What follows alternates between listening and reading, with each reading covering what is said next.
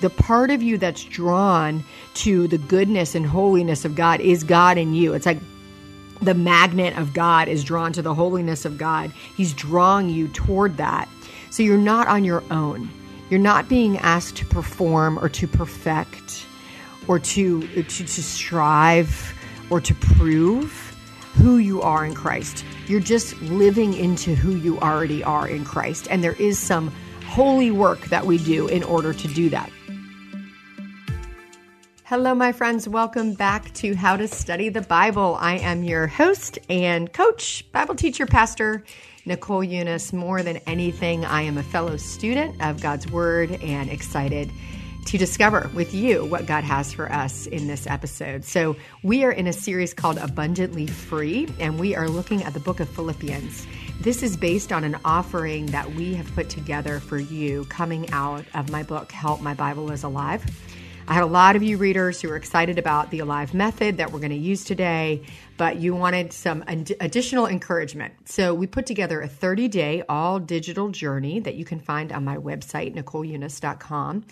And there is an opportunity for you to walk through the book of both Ephesians and Philippians with a reading guide, a group discussion guide, and personal videos from me that are dropped in your inbox twice a week to keep you on track and to keep you moving forward in your devotion to God's Word and your experience of God through His Word. So that is an offering for you that I hope you'll check out. I think it can be really helpful, especially if you are enjoying this series in Philippians. So this is going to be a very kind of overview, like I'm just taking a couple of verses and we're just digging out the goodness from those verses, but obviously there's so much more in this letter. Last episode, I gave you a little bit of context for Paul and who he's writing to and why he's writing. And we looked at chapter 1 at this idea of Paul's personal experience with Jesus Christ being where he starts his letter, and that in that we can sort of glean that God is always calling us to a personal experience with Him, that our understanding of Him, that our encouragement to other people, that our purpose in the world, that our way of like engaging with growth is going to come out of a personal experience with the gospel of Jesus Christ. That it's only when we understand that we have been saved by grace. It is by grace we've been saved, not by works. It's only when we've experienced that in His goodness and in His mercy and in His kindness, God has reached out to us when we could not reach out ourselves. And that while we were yet sinners, Christ died for us, and that we can have access to our Heavenly Father through the work and the life of Jesus Christ. And because of that personal experience, everything else flows out of that. And Paul is no different. That is how Paul sets up this letter to this church, this little movement of new believers. It would be called the Way at the time, as they're beginning to follow Jesus Christ. And so he's done that in the first chapter. And in the second chapter, he starts with one of my very favorite Bible words that I always love to point out. And this is the beginning of chapter 2. And the word is therefore. And I don't think we use therefore that much, but I think we all know kind of what it means. Therefore is a connecting word. It says, because of everything that I have said before this word, you can apply everything that I've said after this word. And that is really important for us to make those connections and make those links so that we're not reading scripture out of context. We're understanding what connects to what.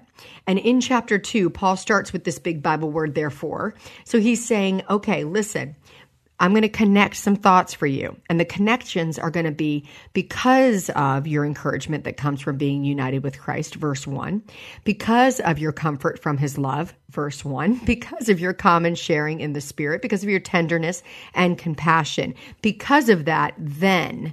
So verse 2 says then. So now we're getting the connection, therefore then. So because of everything that comes out of a relationship with Jesus Christ, then make my joy complete by being like-minded, having the same love, being one in spirit and of mind. So we're beginning to see that Paul is now going to connect the experience of our salvation with the outworking of our salvation, the experience of the grace of Jesus Christ with the actual outside actions that's going to look like in our life. Our faith is not static. Although we have been justified by faith, meaning that God has done all the work for us to come back into relationship with Him, our job is to receive it. Just because of that being true doesn't mean that we still don't have like outworkings of that experience that are a part of our life. And we're going to jump ahead to verse 12 and kind of jump into a couple of verses here. This is Philippians 2, verse 12. And oh, here we go.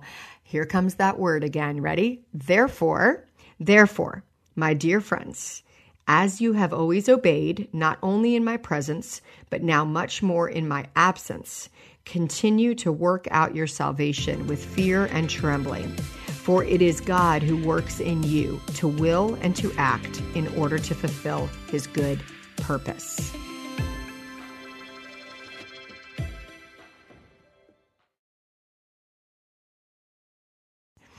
Okay, I chose this passage on purpose because this is one of those passages that can trip us right up really quickly if we don't work through the Alive method. So if you're trying to immediately apply it to your life, skip questions 1, 2, and 3 and just go right to question 4. What does it mean for me? You're like, I knew it.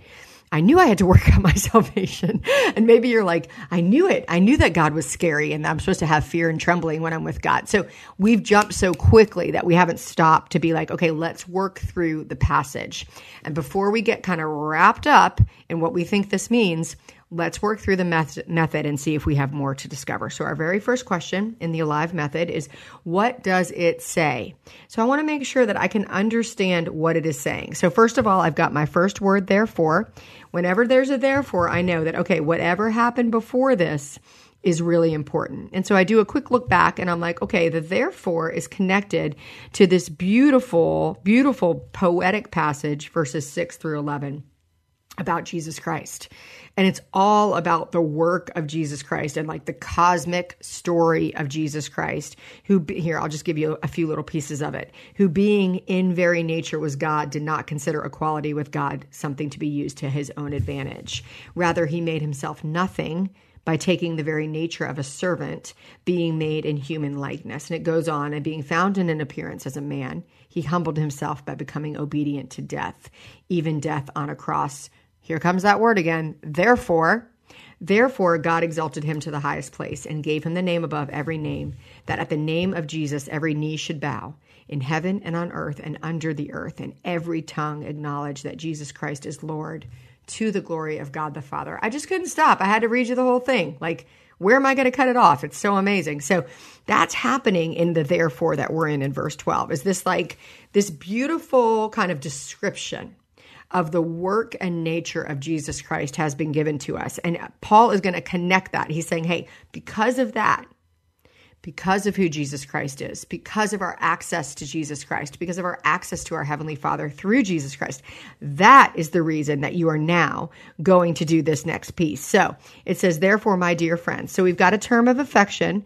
So before we get too worked up about the fear and trembling section coming up, remember, Paul says this with a tone of affection. So it would be good for you to read it in your head with a tone of affection, not like condemnation, not like, hey, get it together or else. It's like, my dear friends, you've been obeying. Like, you've already been obeying. You did it when I was there and you're doing it when I'm not there. And because of that, because of all this stuff going on, I want you to continue to work out your salvation with fear and trembling. That word continue, I would pay attention to in this first question. What does it say? Because that implies that they're already doing it. Like, this is not a condemnation. This is an encouragement.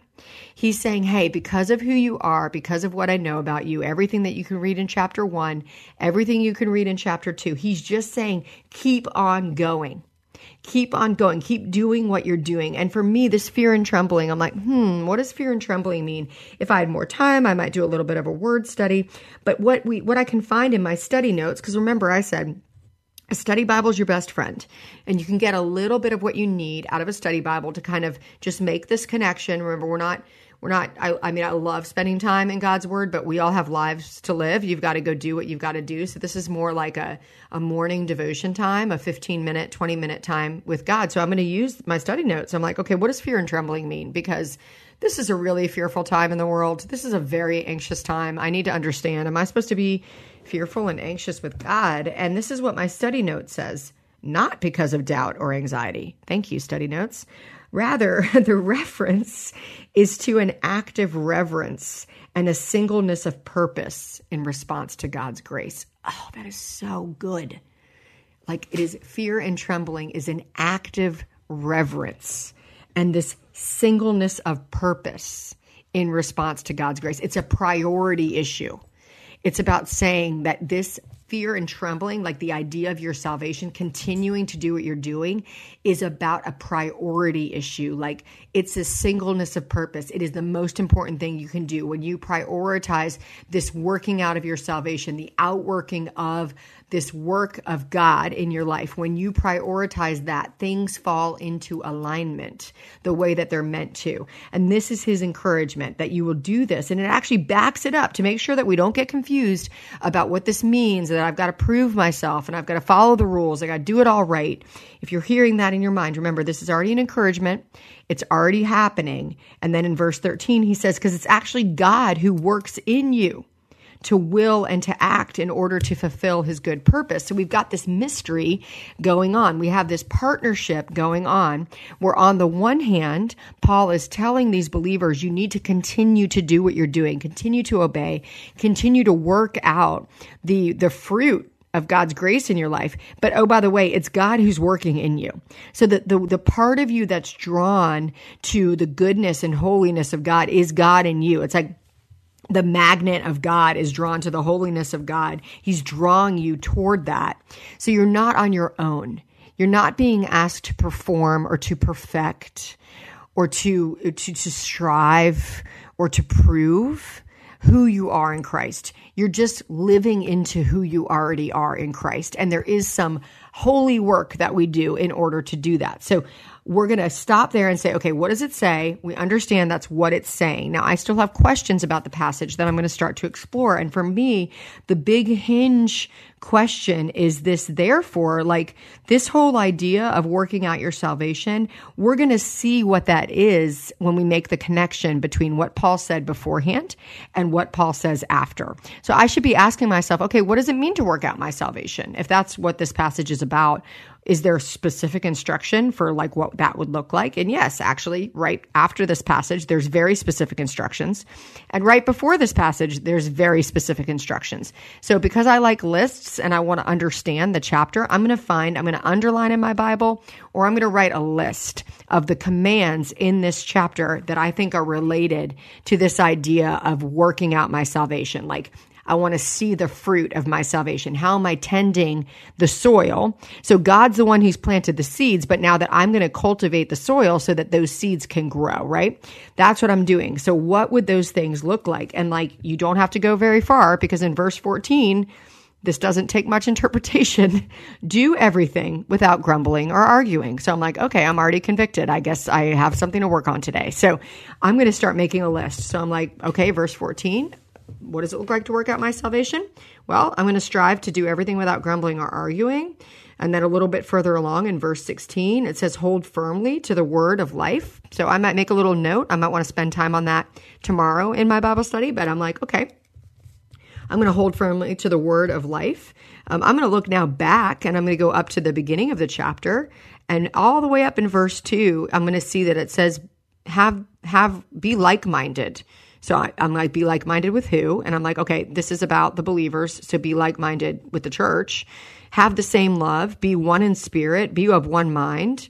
Do nothing out of selfish ambition. Okay. Value others above yourselves. Look to the interests of others. I mean, you've got a very practical list. Most of us don't need more than that. Like the principles in this particular part of the passage, what we're looking at today, the principles are right there for the taking. Now, we do want to ask ourselves, is there anything different about today that would make any of these like obsolete or not apply?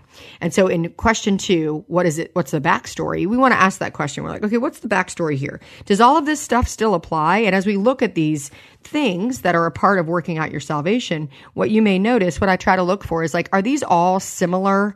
Do they all have connective elements? And as I look at it, I'm like, well, to me, the connective element I see between all of these things is these are character issues. This is like fundamental, like the way you move through the world. It's not, for instance, about orderly worship that we find in 1 Corinthians that talks about women having their head covered. If women having their head covered was in this list, I'd be like, well, that's the one outlier. That's not the same as the others, because All of these other things that we just listed out, they are all character issues. They're all about unity and humility. They're about the way that I operate in the world and in my relationships. It's about the way that I make decisions and about what I prioritize. That's all character issues. So I'm like, okay, if it's a character issue, humanity hasn't changed. Like, we're still human beings. They were human beings then. We're human beings now. So I'm like, all right. So if I go to what does it mean? I'm like, okay, the principles here are very clear. The principle here is that I have a responsibility to the outworking of my salvation. I have a responsibility to the outworking of my salvation. Do I think that was true about what Paul was saying then? Yes. Do I think that's true about what Paul's saying now? Yes, I think that's true. And in fact, there are specific qualifications about what that outworking of my salvation will look like. And I have a list of those. So it's pretty easy now to go from what does it mean to what does it mean for me? And what does it mean for me is where I really want to make sure I'm really connecting my heart to the passage. I'm really connecting my mind and my heart to my Heavenly Father. And so I may look at this list and think, what stands out to me right now as a place of encouragement? Where do I think, wow, I've grown in that area? Like, I see that my personal experience of the gospel of Jesus Christ has changed me in this area. And then I might ask the question, where am I still growing? What am I convicted about today? When I look at this list of things, do nothing out of selfish ambition or vain conceit, value others above yourselves, look to the interests of others, do everything without grumbling or arguing. I'm going to look to one of those and say, okay, what am I being convicted about in this passage that I can turn to God and say, God, I want to partner with you in what you're bringing about in my life right now. And I want to walk with you today in this one particular aspect of the outworking of my salvation that I feel convicted about. And I'm asking you to give me the strength to lean in and to change my ways. So you don't have to do it alone. And you don't have to do it to prove yourself to God. We already covered that. That's not what this is about. But we have an opportunity to partner with the Spirit about the way that God might be building us up and strengthening and deepening the character of ourselves, of what God's doing in us. It's the same for the church at Philippi as it is for us today. So I would invite you to that question.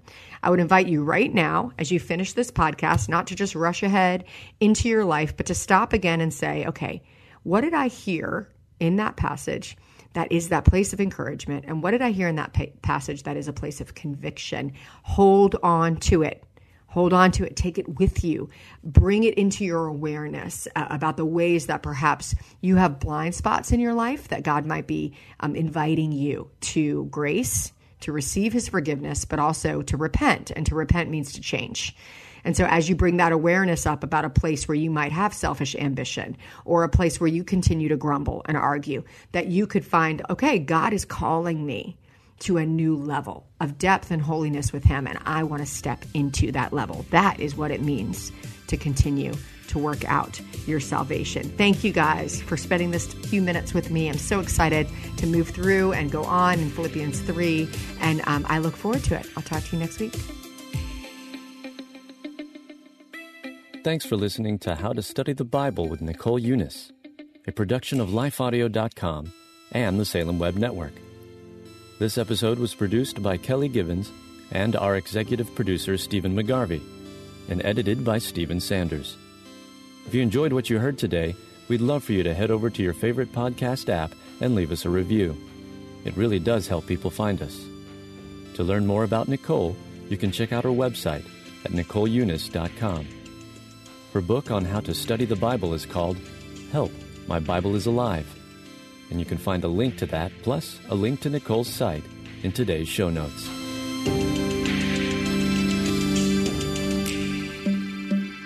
I'm Don Hawkins, inviting you to be encouraged with my weekly podcast, Encouragement for You.